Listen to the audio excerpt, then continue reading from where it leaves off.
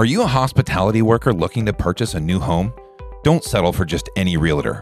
Use someone who understands your industry. Our real estate partner, John Ho, has a history in hospitality and is now able to help our industry through the home buying process. Along with his partner at Foundation Mortgage, they have the products and intimate knowledge of the hospitality industry to assist you in identifying properties to purchase and get you qualified for financing. Too often in our industry, we've been fed lies about the path to homeownership. The truth is, you don't need great credit scores. You don't need tens of thousands of dollars for a down payment, and you certainly don't need 2 years of employment at one job. Don't take chances with one of the most significant purchases of your life. Trust people who understand the needs of hospitality workers. A team who is non-judgmental and is flexible enough to accommodate any hospitality schedule. And for you managers and executives listening out there, reach out to them to inquire for free information you can pass along to your staff. Contact them today to start your home buying journey with the right team. John Ho at 615-483-0315, or you can follow him on Instagram at Housepitality. Amanda Gardner with Foundation Mortgage is 865-230-1031. Find her on Instagram at Mortgage Amanda.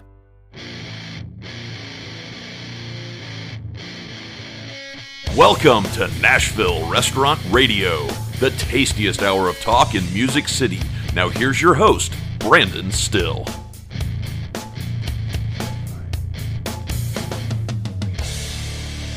Hello, Music City, and welcome to Nashville Restaurant Radio.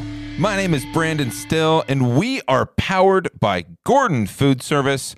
I will be joined with our co-host, Caroline Galzin, here very shortly. Happy St. Patrick's Day to you and yours.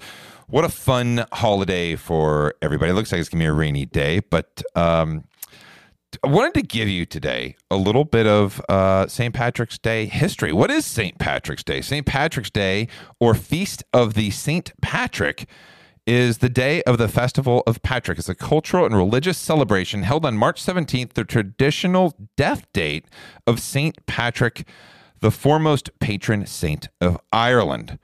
So there you go. That is what St. Patrick's Day is. That's where it's from, and that I hope that you celebrate your Irishness tomorrow. Hope you get to watch some March Madness, and hopefully your brackets are doing really well.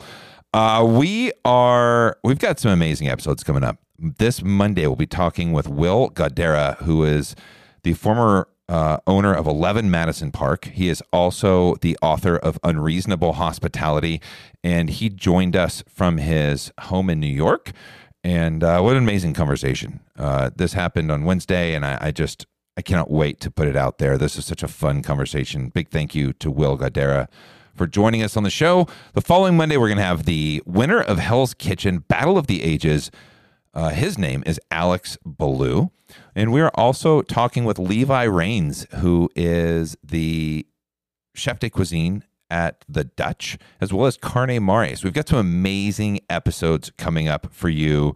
And I'm just so excited to put them out there. This episode today is another really, I think it's an important conversation. We had Claire Crowell in, and she was talking about, she's the president at Les Dames d'Escoffier Nashville, and they're doing a table talk series over at Yeye's, which is Charlotte Miller's place. And she was coming in also. Anyway, we had her scheduled to come in, and I went to the Desegregating Nashville's food scene. We talked about diversity, equity, and inclusion, and the guest host for the evening, her name was Kellie Martin. And I had it was just so eye-opening and so interesting to be at this. And it was uncomfortable and all of these things. And so we were interviewing Charlotte the next day, and I said, Kellie, why don't you come with us? I would love to have you in studio to talk more about this. And she was like, let's do it. So we have both Charlotte Miller and Kellie Martin today. And they are doing another Desegregating Nashville's food scene. It's going to be on March 27th, Building a New Culture. Guys, this is important stuff. I don't care who you are. This is really important stuff, and it's really educational. And I'm excited to put this episode out there because we have I think there's some important conversation that happens today. And it's stuff that I hopefully makes you see something differently or opens your eyes. I really tried to be open and honest during this interview, be vulnerable, because look, I'm somebody who likes to look in the mirror and I want to get better every single day. And I think it's these conversations that are going to get us there. So I hope that you guys enjoy this one. I certainly enjoyed sitting down with them and having this conversation. I know Caroline did as well. And we just have, I love to hear your thoughts. So send me a DM. If you listen to this episode, send me a DM at Brandon_NRR. And let's do it. We are celebrating this past week 3 years of Nashville Restaurant Radio. March 13th was the first day we did a podcast. And we're 3 years. We talk about this in our next couple interviews, that we're 3 years into the pandemic. And I don't know where you were 3 years ago, but I was in a completely different place. And if you go back and listen to some of these old episodes, I recommend you go back and listen to the old episode with Alex Ballou. I may re-release that in a couple Fridays before that episode comes out, and we will. You can hear his first interview versus this interview, and it's amazing the metamorphosis that one man can have from April of 2020 to almost April of 2023. Just some really fun stuff here. We're having some really good conversations. Again, thank you guys for listening. Let's jump in right now. We're talking diversity, equity, and inclusion with Charlotte Miller and Kellie Martin.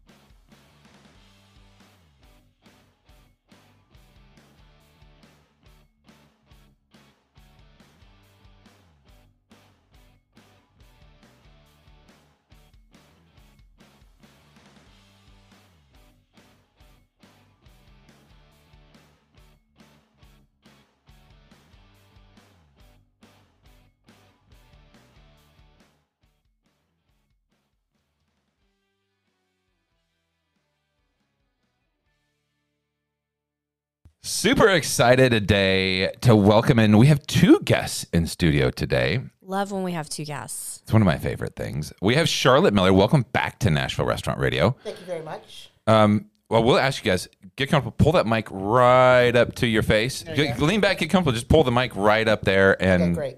that's how we're going to be able to hear you. Great. And Kellie's on top of it. Kellie Martin, and Kellie Martin is a DE&I specialist in the workplace and soon to be doctor. Yes. Soon to be Dr. Kellie Martin. Congrats. Thank you. It's been a long journey. It's funny talking about it sitting here with Charlotte, because when I tell you she's been with me every step of the way, like, all right, you can do it. Go, girl. I got it. Take care. I'll take care of this. So I feel like it's our. I'm not going to be called degree. doctor, though. You don't want to be called doctor? Last night you hosted at Ye's a symposium. Desegregating the Nashville restaurant scene is the title of it. And your next one is on March 26th. Correct. Right?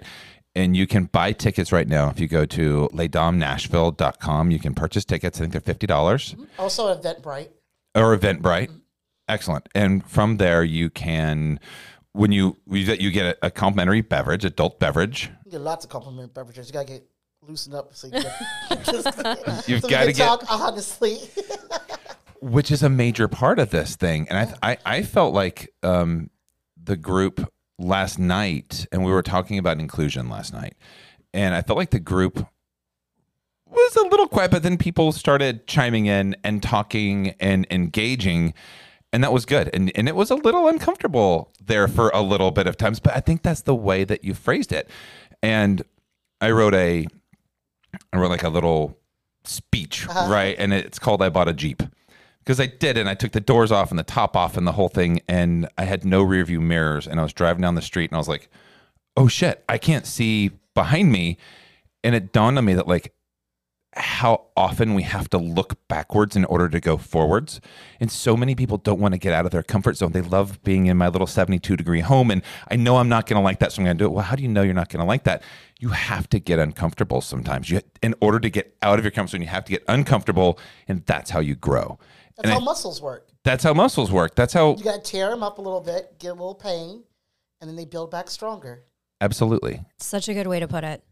Yeah, so I wanted to kind of not recreate that because there's a lot of people there, and I thought there more small businesses need to understand the importance of inclusion and why they need to prioritize that. And I just don't think people do on a general basis. So I wanted to have this conversation, and there's lots of other topics we can talk about.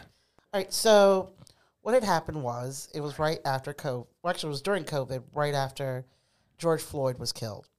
And I got a lot of phone calls from a lot of well-meaning white women friends asking. Charlotte led off last night with a great because kind they of knew how it came about. How it came I've about. always been politically active. I had already been with Black Lives Matter and marching and all the things. I have a son who's 26 now and black. I went to school at USC, Eagle Scout. He's now in New York working in a restaurant. He followed his mom's footsteps, unfortunately. And I was not okay. And I just thought to myself, it's ridiculous that in my own country that a man can be killed and we can watch this snuff film over and over and over again. And when it is a black man, we have no problems watching his death. But don't let it be a dog. We won't show that. And I was done. I was emotionally drained and done. And I felt like we had gone backwards so much and made hardly any progress, especially with the political climate also at that time. So after that, a well-meaning group of Nashville hospitality people got together and hosted a bake sale.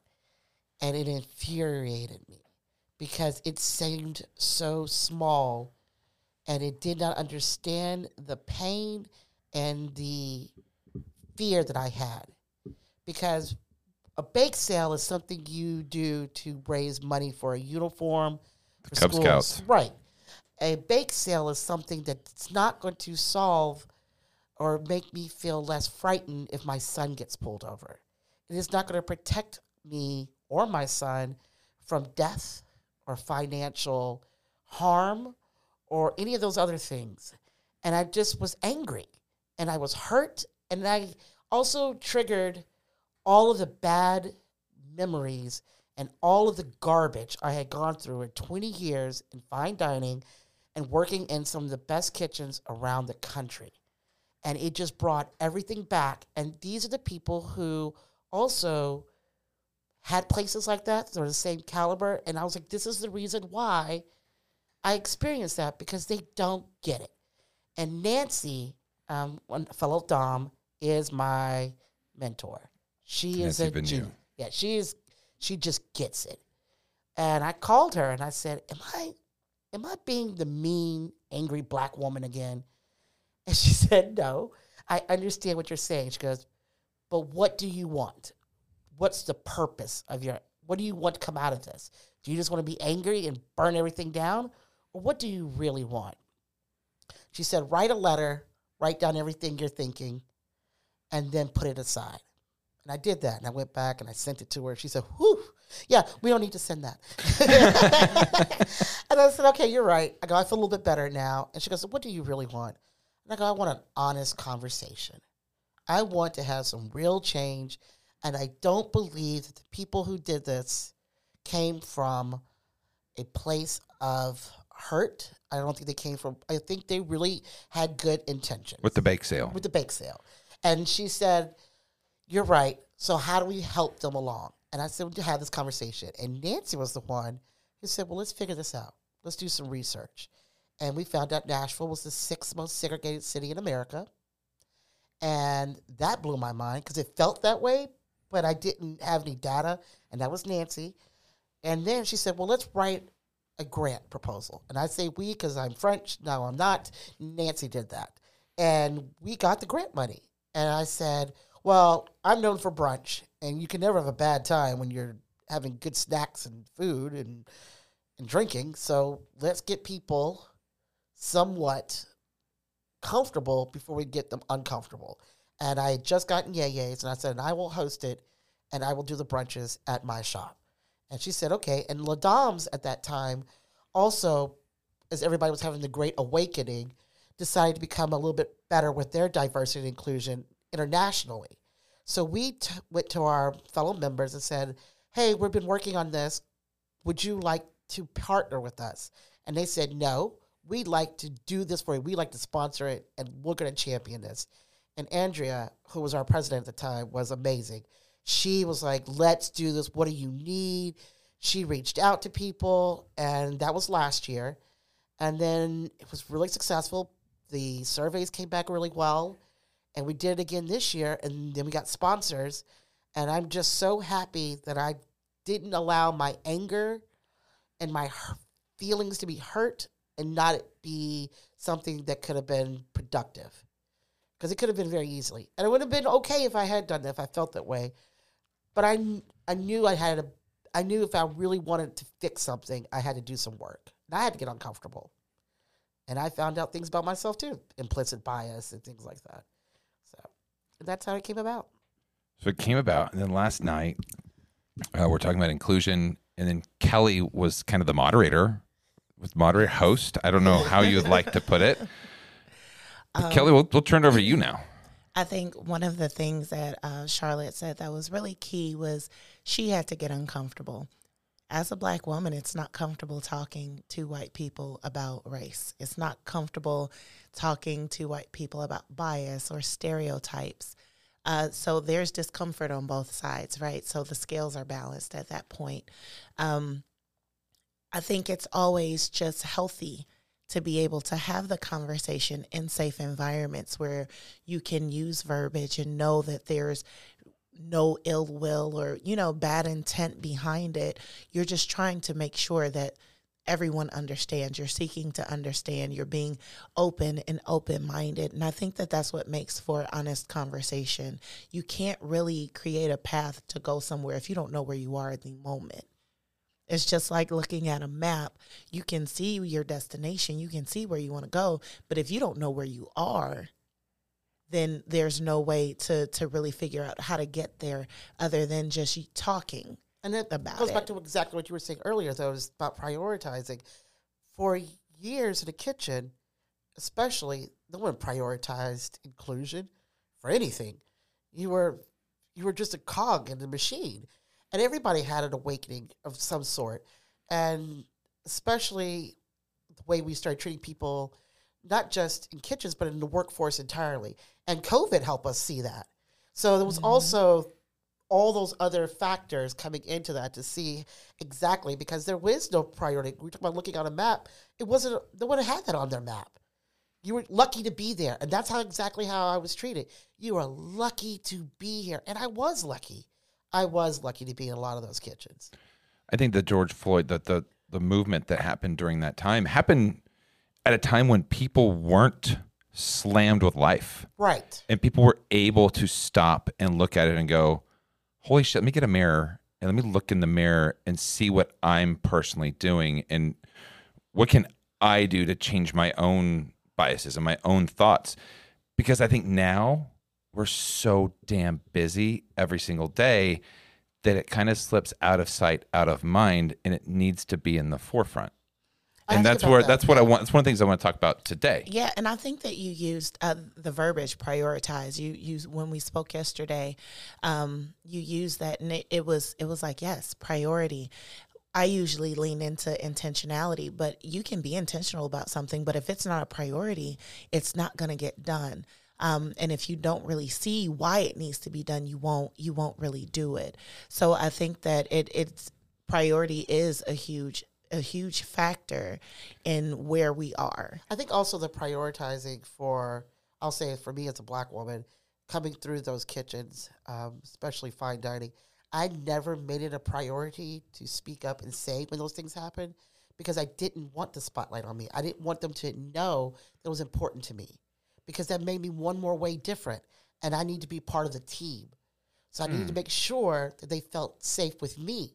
They knew they could be who they wanted to, so I could be part of the team. And it is the biggest regret of my career.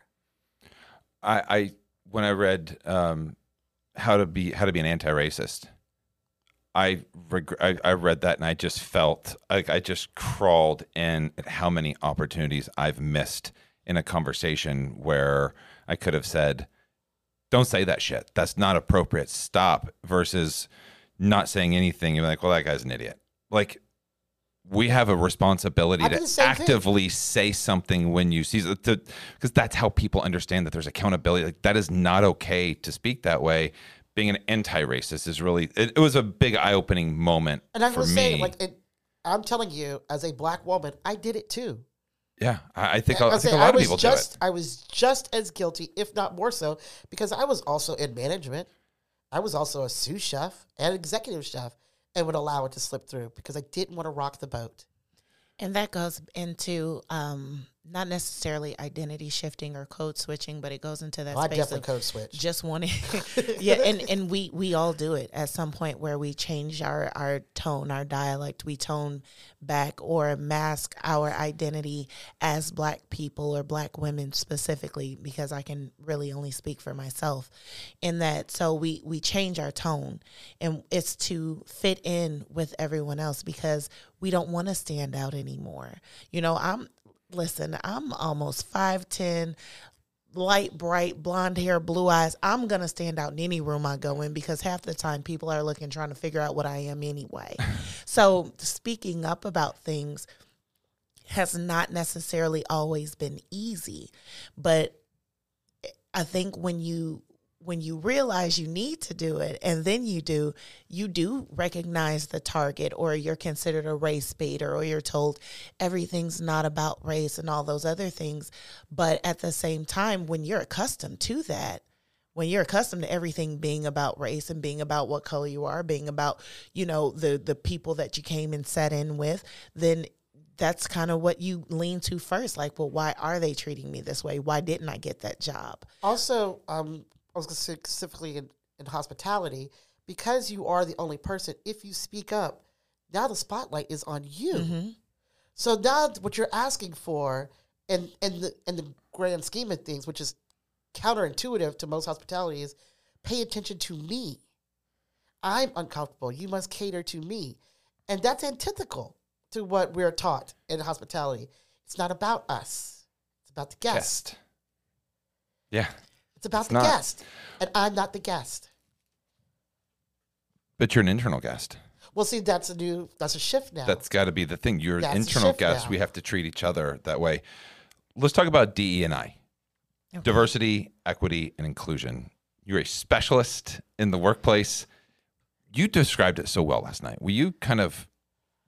Well, yeah, diversity, equity, and inclusion, and like I've mentioned before, it's been a buzzword where a lot of people want to talk about it because of that time period where it was highlighted, where it's like, oh, everybody's DE&I, DE&I, DE&I. But DE&I only works when all three pieces are brought together. Diversity is having diverse candidate pools and diverse employees in your staff, in your kitchens, in your hotels, specifically with hospitality. And that diversity looks different. It's not just race. Diversity is also religion. It's also gender. It's also ableism. It's also LGBTQ. There's so many different pieces of diversity. There's ageism. And we talked about our seasoned employees and the fact that for the first time in history, we do have multiple generational cohorts in the workplace. So there are boomers, and then there are your Zers, and millennials are sprinkled in everywhere, and nobody really knows what the hell is going on. So. What about the Xers? Yeah, that's right. I always forget us. I'm like, what's going on here? I always forget the Xers. Well, it's everything we're from just in the corner. The Xers, the Yers, the Zers, all of us toward the end of the alphabet, and you know, the millennials kind of sprinkled in. I'm actually a geriatric millennial, so on some charts, 1980 is the oldest you can be to be considered a millennial. I'm 79. That's why I said I'm right there. My number is unlisted. But for the first time, you have all of these different cohorts of generations in the workforce. So how do you make sure that your work is productive and that you are reaching your objectives without offending everybody, right? Because everybody has something about them that they can take offense to if it is poked just the right way. So it's a strange place. It's a strange time in the workplace with diversity. And also in the kitchens, let's be honest too, we do poke at each other. That's part of our fun. That was a pastime, is to take those things and say, oh, this is what bothers you? So it became a game. It was. Yeah. And I think a lot of that's changing. Well, and I think that it's such a high pressure environment too that a lot of times you're getting everyone at their worst on somewhat of a regular basis. You have to be a unfortunately. special kind of person to willingly go into some of these spaces and do that. And to get paid and volunteer not to get paid sometimes too, just for the hopes of learning. So yeah, that's another thing too. It says, again, against the makeup and the institution of hospitality. So now we're asking them to totally turn everything upside down, including myself. And I'm going to admit, I didn't do it until I walked away from it and then started doing it on my own. And understanding that, and that's when you come into inclusion. Inclusion is the bridge between diversity and equity.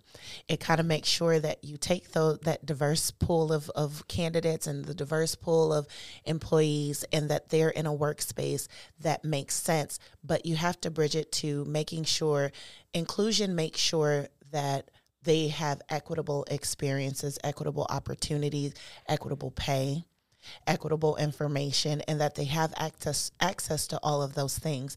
If we don't put all three of them together, diversity, equity, and inclusion, if they're not all together, then we're doing nothing more than recycling the integration back that happened during the civil rights movement, where you're putting minorities in spaces where they're not welcome. And I think that's what I experienced the most, was that there was no inclusion. And I did not understand that until I got into this symposium and started really understanding that. And again, I reached out to experts because I'll have you in HR in no time. So that's what I do that. And it changed the way I manage people now, and the way I include.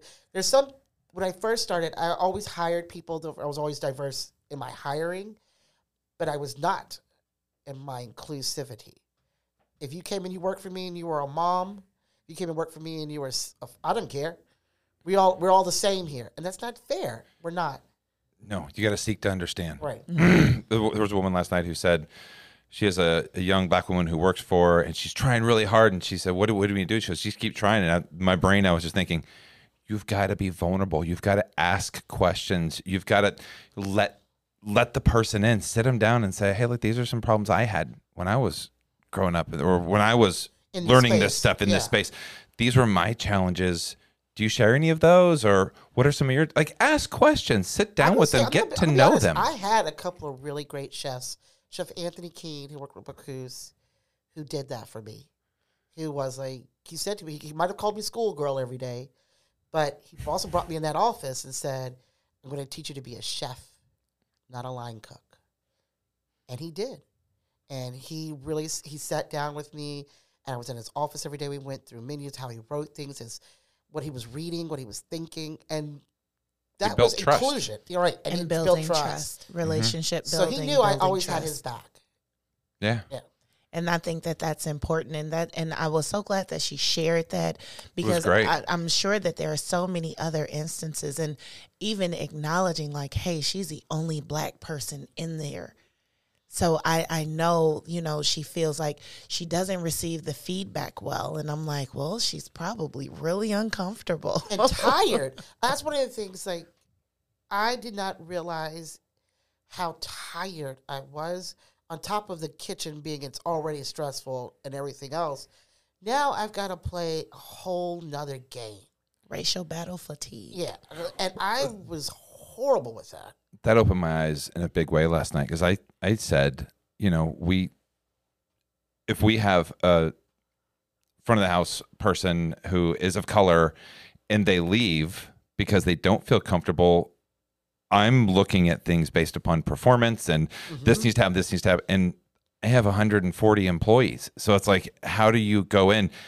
But I wasn't intentional, and I didn't prioritize that, and I didn't recognize that could be a thing because I don't experience that every day. I didn't recognize it in myself. I don't recognize it because I don't experience it in my life. And just the understanding that is a thing was so eye-opening for me. And that's part of it. Me saying that out loud is like, oh man, See, I didn't do that. You that. Don't feel bad. But I'm a I'm black not. woman and did not understand what it was until I went to a therapist after I left. And she goes, oh, let me tell you what's going on right now. Because I would feel guilty and would feel weak and feel less than. And if I had admitted that, yes, I am tired, I was fatigued, whatever, because I did not want anybody to know I wasn't strong enough. I was already a woman in the kitchen. So that was always the first thing. I got to be as good as you, if not better. I got to be stronger, if not as strong. So I could not have that on top of it. And that's cultural. Like, we're raised to be like, you have to be strong. You have to outperform. You have to work twice as hard as the next person. Also, kitchen culture for is you that to way. able to get better. And then, so you have that in the kitchen. You grew up with it, coming up in school, and it's different cultures. And I think that talking about them and understanding them, and hospitality is a culture of its own. Facts. It's a culture of its own. There are things that happen in culinary professions and in the kitchen that I had no idea about until I started spending time with more people in the industry and understanding, like, holy shit, like, y'all, this is wild. Like, hearing some of the things that are said in there is just like, wow, okay. So when you take all of that, no, it's not a priority for you because you don't even recognize that it's happening. And that's why I said you don't know until you don't know. And that's going to be whether you're white, whether you're black, or whatever, whatever race you are. You just don't know what you don't know. And that's the reason why it was so important for us to have it come from the top. For us to invite these people to the symposium like yourself, people who actually do the hiring. Yeah. Because the people who actually make the businesses, the ones who own the businesses and stuff like that, because they're the ones who create the culture. It's their brand. It's them. And I can only say to you, hey, just so you know, this is how it's perceived. If you're cool with that, that's on you. But if you're not, let me tell you what else is going on. That's the experience. Even with myself, I was like, oh, okay, I didn't look at that way, and I didn't look at that way. But yeah, that explains why I felt this way and that way. I'm definitely bringing all my GMs I to love the that. next one. Oh, For that's who are great. in the store level, working every day, hiring people who are making the decisions in the store level. They're all coming. It's a mandatory thing. Just because of the open dialogue. I mean, you can't. I don't think it's appropriate to pull somebody aside in a restaurant and necessarily ask some of the questions that were being talked about last night. That almost accentuates that feeling. Right. But I think understanding the things that you learn coming to the symposium is really helpful to open your eyes to things you might not see on a regular basis. And I don't know if it's empathy, but empathy. understanding. Does Yeah. it make sense? I think it's a combination. Like, there's empathy in there's compassion, there's understanding, all of those things. But I think that's a part of the Growth. reason that growth and growth is huge in that. But I think that's a part of the reason why DE&I is so important and why it's so disappointing. Like, what they're trying to do in Florida and removing Here in all Nashville. of. I mean, the drag shows, that's another thing. That was just another way, or Tennessee, for us to say, you're different. You're different. And we don't want you here.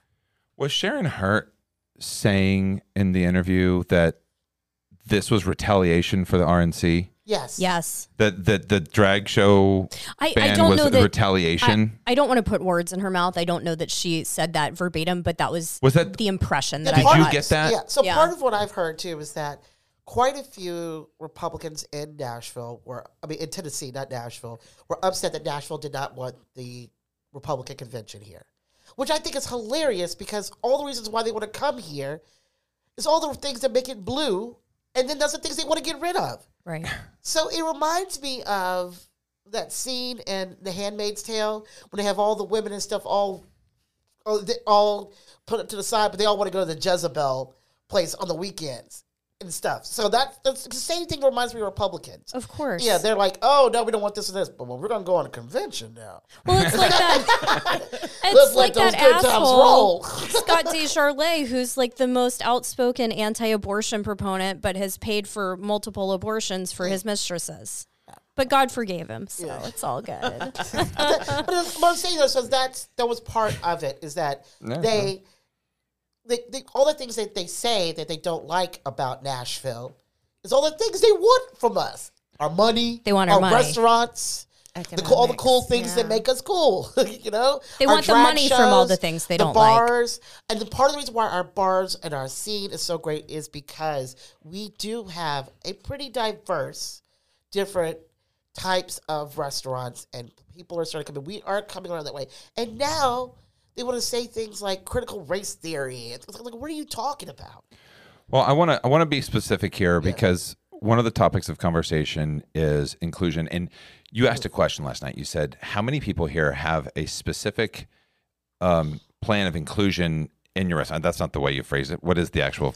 Well, basically, that was it. How many people had inclusion strategies in their workplace? How many that are written down? That like, right, this is our strategy. It's not just like, oh yeah, we do that. Yeah, are you intentional with it? Mm-hmm. And I think several people raised their hands, but then it was, do you have more than 2 to 3 people of color working for you? And it's like, not on the front of the house, but in the back of the house. And I just thought that was an interesting thing because my brain started racing because, I mean, we were actually, I feel very proud of the inclusion that we have, and we are intentional. I don't know if there's a policy written about it. I know that it's also the people you hire. We're very intentional about it, but there was a lot of ideas that you threw out there. But if I'm a restaurateur and I'm out there listening in my car right now, do you have a specific intentional plan of inclusion? And if not, why do they need that? So there are several, why is that important? There are several different ways that you can create inclusion in the workplace and actually have a plan for it. Starting with, I don't know how much time, because I am not in the restaurant business. Charlotte could probably speak better to that. But one of the things that I think about are one-on-ones, making sure that you have one-on-ones with your team members, or at least that your management is doing it, that you are making sure that they're a temperature check. Yeah, and organizational health surveys, finding out where your team members are, what are they missing from the workplace as far as if they feel like they're getting what they need. People perform better when they're supported and feel like they have everything they need to perform at their best. So organizational health surveys, one-on-ones are one. If you are lacking diversity in your workplace, you are so blessed to be in a city with 4 HBCUs, historically black colleges and universities, where you're able to go, you can do outreach and just get to know people. A lot of times if you say, oh, we don't get that type of candidate, half the time they don't know that you're there. And they don't know that you're there because they haven't been exposed to it. It hasn't been accessible for them to know where you are in your business. So building a relationship with the students. I know that some of the guests last night spoke about a program that even reaches out to high school students who are interested. ProStart, yeah. I'm so going to get involved in that. Yeah, like that. I thought that was great, that it gives an opportunity. Taking a note now. I used to be a judge for ProStart. I used to go to the competition. I judged chicken fabrication. Oh, I like that. But it was really cool because they had to break down a whole chicken and the whole thing. But like, you're talking to juniors and seniors in high school, and they're so respectful and they're so passionate. You deal still with not jaded. You work with so many people that are jaded, and you're in this group, and they're cutting it, and you're like, and some people's knives aren't that sharp, and you see a discrepancy in this really nice school who has all the fancy really stuff, nice, exactly. and they're just chopping stuff up, and the other schools don't, and you're just like, wow, how is this so? Fair. It's very eye opening to go to a ProStart, but it's really inspiring as well because they still have hope. I'm excited that it. They don't have dead eyes. Yes, I'm totally into this.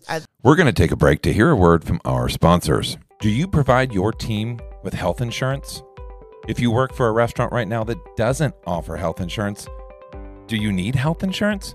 Because Dan Marr over at Southern Health Insurance wants to change that. If you're a local restaurant and you really want to offer health insurance, there are so many benefits.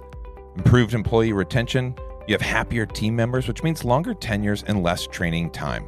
Smoother shifts make everyone's lives easier, meaning happier employees are more likely to stick around. When employees take care of their health, they're less likely to take sick days. This means reduction in lost productivity and revenue for your business. Fewer sick days. Wouldn't that be great? You have improved morale. A healthy workplace with opportunities for growth is a happy workplace. Encouraging your team's well-being will result in higher morale and better work performance. Guys, all of these things, Dan offers health insurance. He offers visual insurance and dental, as well as life insurance. And guys, if you're out there and the marketplace is just too tough to navigate, Dan can answer any question that you may have. Any business, if you're a small business, it doesn't have to be a restaurant, you need to call Southern Health Insurance, 832-816-8602. If you prefer to email, you can email Dan at southernhealthins.com. What Chefs Want story is incredibly unique. The owner, Ron Trenier, met with a bunch of chefs in Louisville back in the early 2000s and asked them one simple question: what do you want? And the chefs, they responded emphatically: we want deliveries on Sunday. We want to be able to split any item that you sell. We want a frictionless experience where we feel like we're being served. And so you know what he did? Something crazy. He did just that. So What Chefs Want is not only a company that's delivering fresh produce, fresh seafood, fresh custom cut meats, specialty items, dairy, gourmet, all of that 7 days a week. They also offer 24/7 customer support. You want to call, you want to text, you want to email, you can talk to somebody 24/7. Get your delivery 7 days a week in an amazing selection of products. That is What Chefs Want. So if you ever wonder, why do they call it that? That's your reason. Check them out at whatchefswant.com. Hey guys, we are supported by Charpier's Bakery, and we've been supported by Charpier's Bakery for the last year. And I tell you, I couldn't be more proud of this partnership. Guys, they're a locally owned and operated bakery right here in Nashville for the last 36 years. Yes, they deliver fresh baked bread daily to your restaurant's back door. And man, is it good. You want to know what kind of bread they make? Go check them out at charpiersbakery.com. That's CHARPIERS bakery.com. So they have over 200 types of bread. And if you're wondering, well, hey, look, it's a special recipe that I like to use that, you know, we bake it in our house and it's a kind of a pain, but we like to do it. They can take your recipe and make that bread for you without any of the hassle, the mess, the labor. They'll just deliver right to your door every single day. It is freshly baked. They love to give you a tour of their facility. Give Erin Moso a call. Her number is 615-319-6453. You should do it now. I also thought Jason brought up a good point. My business partner, Jason Lentz, where he said, what are you putting out to the world? With social media now, because I did not have that when I started, I noticed that there's a lot of people in their marketing and their social media and what they post does not include the people that are in their restaurants. I have been in places where there are black people and they come there often on the weekends. It's like one of our spots, and we are not in a single one of their posts or pictures. But just so devil's advocate, do I walk over to you while you're dining and go, hi, we want to make a social media post, and can I take a picture of you guys? Because I want to have a... I'm going to say something. What do you do? Terrell Owens is fantastic at this. I'm going to go ahead and give credit. Liberty Common, when Liberty Common first opened up, first of all, it's fried chicken, oysters, and champagne. How can you go wrong? Terrell Owens? Yes. I mean, Terrell Rayleigh? Sorry. Terrell Owens. I was like the football player? What is he doing? That's amazing. Terrell, I'm so sorry. I just made you T.O. I'm so sorry. I was like, I'm like, you said that. I was like, you mean, Terrell? Okay, yeah. I know who you're talking about now. Yeah, so sorry. Anyway, it's been a long day already. Anyway, but what was great, though, was that we would come in all the time. I love the place. And he just sent me a picture of me and my girlfriends. We'd come down on a weekend. And he goes, hey, I'm going to put this on my on the website. You cool with this? I was like, yeah, appreciate it. And there's a bunch of black women just sitting on the front page, on the landing page when it came in. And it made me so happy because it wasn't another picture of some blondes with the cowboy boots on or whatever in Nashville. It was like, we are downtown and we are part of the city. And he made it so We're matter of here fact. too. Yeah. And so matter of fact, and like, yeah, I'm just going to do this, but I'm going to be respectful enough to ask if you're cool with that. And I was like, yeah, I'm good. Yeah. Preach. I mean, honestly, and some people could take it one way. You coming up like, hey, we want to get a picture of you. Most of the time, if there are mimosas and champagne somewhere flowing, no one's going to care. We're taking our own pictures too. Yeah. Like even I mean, the thing is, we're tagging a lot of tagging the staying. places that we go to. Yeah. We're tagging the place that we're at. Why not use some of our, when we're tagging y'all, why not use some of those posts? We're telling you we're here. Yeah. Use those. So, and that does make a difference too. And just as a patron, where you go, how comfortable you are being there. Do you feel welcome? When you go, is there representation? Do you see anyone who looks like I'm you? gonna freak almost every restaurateur owner in Nashville out. Do it. There's a list that you guys don't know about Sure is. called Black Friendly, and I didn't know about it either. There's a list among professional middle-aged, we're middle-aged people, black The people. definition of middle age. Yeah. Black people, they have a list. And when our friends come in from New York, they come in from Atlanta, they come in from all over the country, they said, where can I go that I'm okay? And we have a list of The places. fact that there's a list is There's a list. And we're An like, yeah, that indication. place is cool. That place is cool. You can go there. Don't worry about it. Blah, blah, that kind of thing. We have a list. And we also have stories of the places that aren't cool and why. I like to get on that list. I don't know. There's it's funny because like quite a few places that I thought were cool. And I was like, yeah, blah, blah, blah, blah, blah. And they were like, nope. And I was like, oh. Well, you get a different experience also being industry and That's what I being had a to learn. part That's of it. privilege. You definitely have a privilege. You're like a respected part of the restaurant culture. We don't have that same experience. I've had experiences by myself in places that were totally different when we went places together.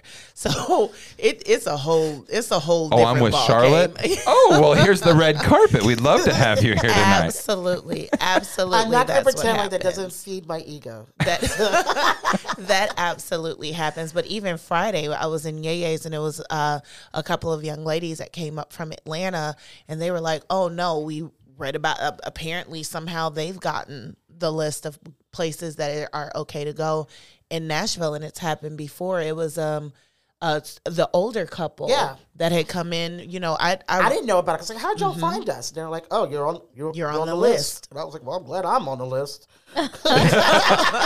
Because you took the survey, and that's not who you are, right? I was like, oh. So it's definitely a thing where if you don't feel safe, you don't feel comfortable, you don't feel welcome, then you won't go. But that's a whole, and if you just want to look at it from a business perspective, the people that come into your place to spend money, it's green.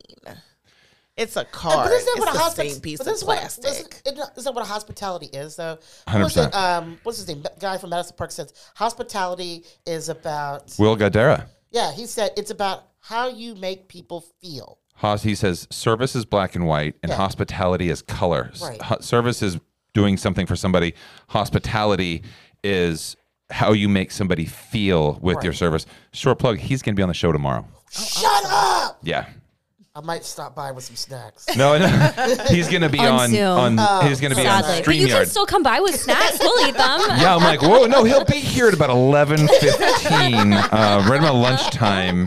But yeah, because I thought about that because I kept saying to myself, what would radical hospitality look like?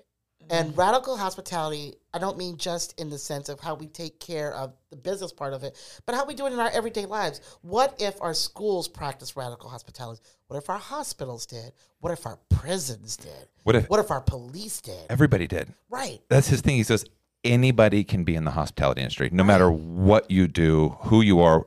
Anybody can do it. And I love that. I want to get back to a question I know Caroline wants to ask. Well, actually, I have a different question now. Oh, go. Okay, go. Because I love this conversation. So, earlier you were talking about kind of how you got to hosting the symposium, and you were saying that these well-meaning people, kind of tried to do some things.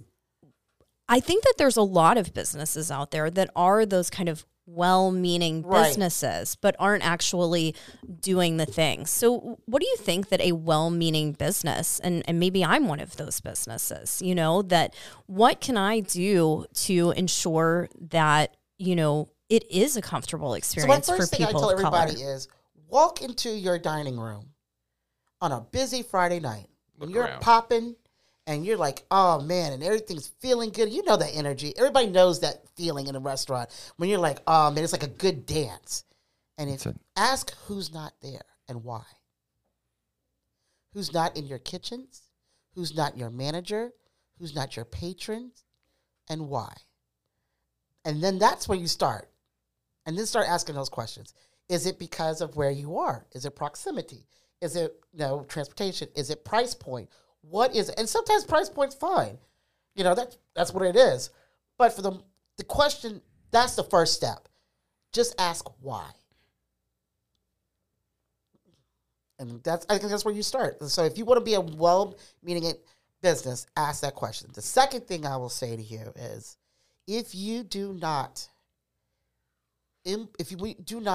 give any type of leadership role or somebody who can make some kind of decisions, and I'm not talking that's another thing too.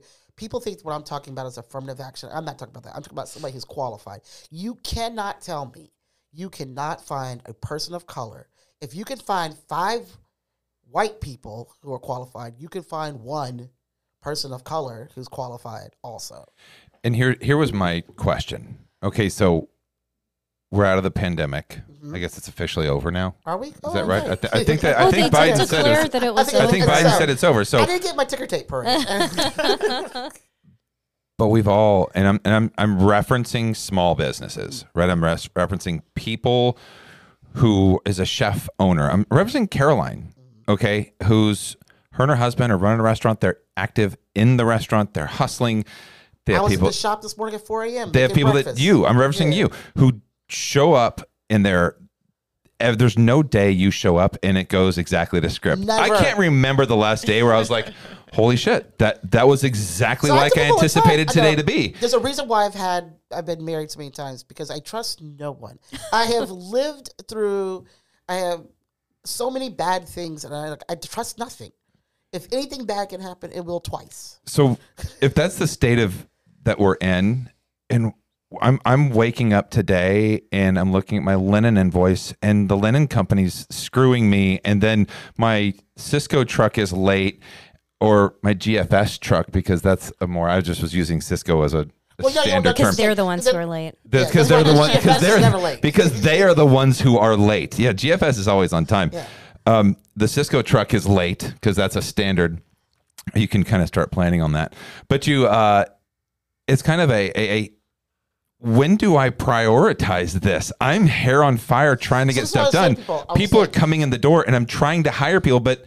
So you're trying to hire people. If you're trying to hire people and you can't figure out why you can't keep people, this is part of it. And it doesn't just affect Black people. If I feel included and welcome, then that gay kid is going to feel included and welcome. And the Buddhist and the Muslim, because they can say, oh, okay. Everyone here is okay. Yeah. And so that's also good for your business. It's good for your culture. And I always said, so I'm a believer in family meal. And the reason why I was a believer in family meals, because if I took care of my servers, they took care of my guests. So if you want to make sure your guests are taken care of, take care of them. That is the Southwest way, the business model of taking care of your internal customers so that you're sure they take care of your external customers. That is an awesome, an awesome way to run business, an awesome way to lead and to manage. One thing that I would suggest also, as you mentioned, like Cisco, and you mentioned your linen vendor, there are Black businesses that do those things too. So who are your business partners also? Oh yeah, that you have you have the ability to help another small business and build a network with them. And I tell you, word of mouth is huge. Because you could have vendors who employees are like, oh no, this is a nice spot. We're going to come in here and have brunch, or we're going to come in and have a birthday party, or whatever the case is. But just expanding your network past, what you're accustomed to. And I will say that who you're Nashville has used done that to. for me. I've only been in business for a year, and I have had exceptional people reach out to me and have pushed me ahead, and have been, and I'm not talking about, and perfect example is Jack Daniels, the company and stuff. They have always been, that's my chef. Not my black chef, not my woman chef. That's my chef. She does our tailgates. We do her part. She does our parties. And when people were afraid to hire me, I could call Tom or Misty Blue and say, hey, would you be a reference for me? And they'd go, no problem. And people would hire me like that because I had that attachment to them now. So that's really helpful too. If you can't, like I said, your vendors on top of that, but also using your platform, which is what you're doing right now, which I'm very much appreciative of. Well, I think that there's an absolute, especially with our talk with Sharon Hurt, talking about small businesses, supporting minority-owned businesses, because representation matters. It does. And she told a story about a young woman, her mom, growing up in Memphis, and her mom took this young woman who she took her inside and bathed her and cleaned her and gave her clothes and washed her hair and sent her back home. And she could see in the little girl's eyes that she had hope, like she didn't have it. And then she left there and she was like, oh, I have hope. And I said, you, Sharon, being the mayor of Nashville, first black mayor of Nashville, do you think that gives thousands of little girls that hope to see you there as represented as the mayor of Nashville? And she said, absolutely. And that's something like, and she almost had tears in her eyes thinking about that opportunity to represent and That's be why there. Obama meant so much to us. I was going to say the same thing. So I remember, because my parents... Or the vice president today, Kamala Harris. Yeah. Well, so from my parents saying, if you work hard, then it'll be okay. Just work hard. Just work hard and do the right thing. And so when Obama came into office, it was very important for me to make sure that on inauguration, my son saw it, so he could see this is what hard work looks like. It is possible in America. And I always think it's funny that people think that black people hate America. I don't think there's a group of people who love America more. I would have to agree. We have been pushed down and everything else, and we still believe in the ethos and the promise of America, of everyone is equal, that we will have a pursuit of happiness, that we will have the opportunity to work, and that at some point we will all reach there together. And we keep striving for it over and over again. Every time we get knocked down or told no, we believe, because we do have people like allies who remind us, no, it's just these people aren't. But for the most part, we are American, and that's an American ethos, and I do believe that. So, and I would agree. I think that a lot of us do feel that way. We do believe in the promise of it. So when we see people who look like us, it seems more attainable because these are spaces that we've not been in before. So to see that a black man could be president, and we just got voting rights a couple years ago, it's just like, oh, okay. And that is one of the, reasons why so many do push to make sure that people within our communities are voting, and that people are getting out and getting politically aware and gaining the knowledge that they need to decide who's the right person to vote for, who's the wrong person to vote for. You got to make sure you look at the judges. You got to make sure that you look at, your sheriffs and even people in those spaces, not just in presidential elections, but in your local elections also. I'm going to say, bringing back to hospitality, I know what it meant. Marcus is a chef here in Nashville, and he did an interview, and he said that one of my mentors was Charlotte. And it took me aback when I read that. He said, I remember the day I walked into the Hermitage Hotel, and I saw you with that chef coat on. He goes, and I thought, holy shit. And the Hermitage Hotel, there's a black woman sous chef? I am the only black woman chef in 114 years in that hotel, and still are. Still, why? There's not even a line cook, even to this day. So for a woman. I'm going to bring this point home. I promise. it's important. It is important to be inclusive. And back to the intentionality and prioritization, if I am one of those local businesses, and I think that we've done a good job over the past couple interviews to talk about the importance of supporting local and supporting minority-owned businesses and building up small businesses, because this is our community and it's building Nashville. You see Nashville changing every single day. That's right. And if you don't have a specific inclusion program, it's very important. If you're out there complaining about how Nashville has changed, doing this will help preserve who we are, and it will build up our community in ways that are tenfold going to beat anything else that you're going to do. So I always said that Nashville was had the feeling of a small town in a big city. Yeah. And I love that about us. You know, we can't lose that. How you doing? How your mama and them doing?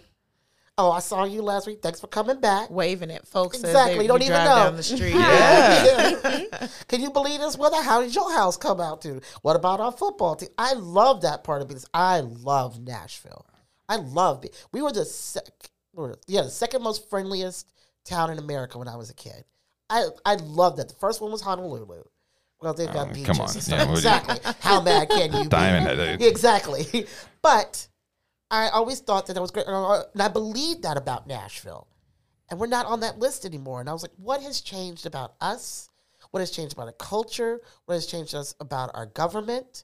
What has changed about our businesses?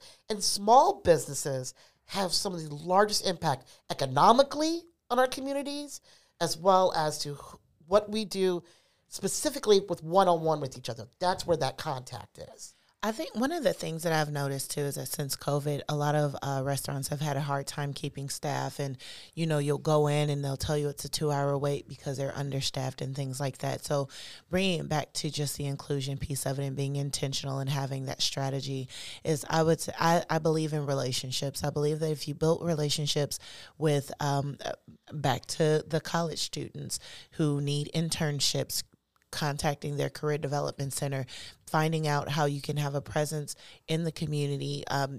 We're getting ready for a mayoral race, being out there and actually seeing what's going on in the community.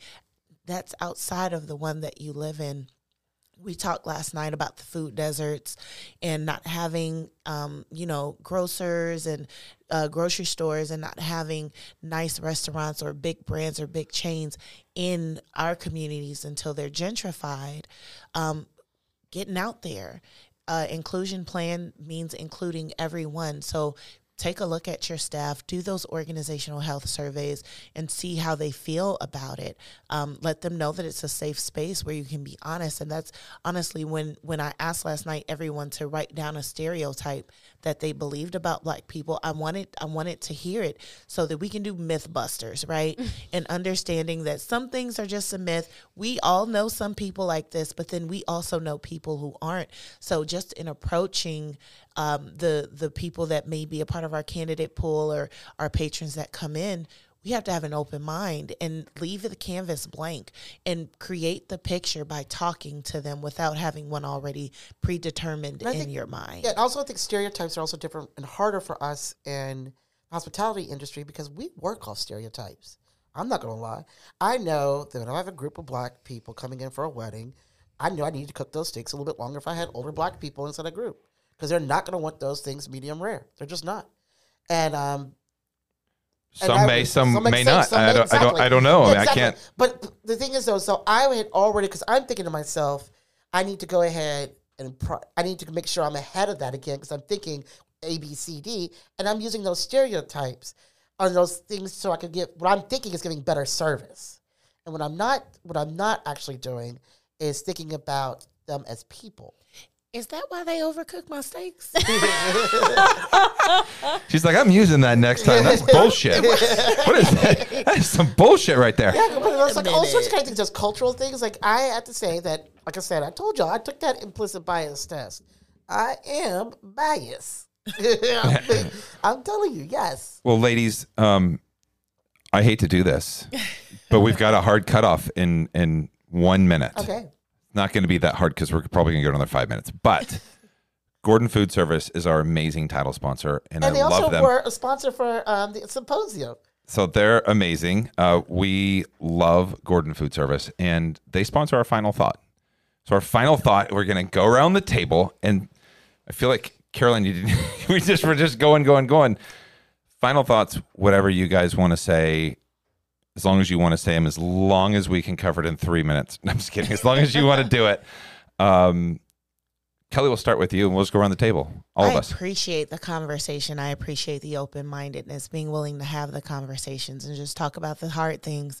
I think that the best way to bring DE&I practices into your workplace as small businesses, it may be just to start by forming a committee of the different types of people, a diverse committee in your organization to say, hey, how do you think we can improve on this?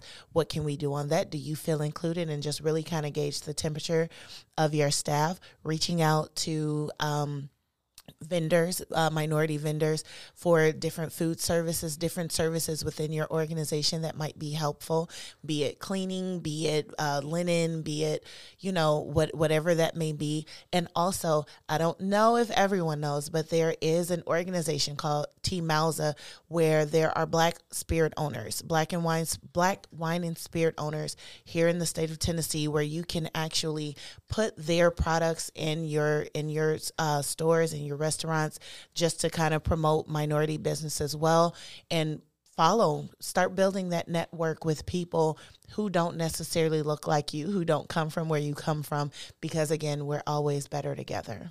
Love that idea. Charlotte? So I'm going to be a little bit more broad or macro. My father wrote a letter to my sister in her baby book, and when she was born, and he said, "A life well lived is one lived with love and charitable behavior." And that's how you know you've lived a good life. And I think people deep down all want to do that. I think that I don't believe that anybody gets up in the morning and says to themselves, I want to be a dick.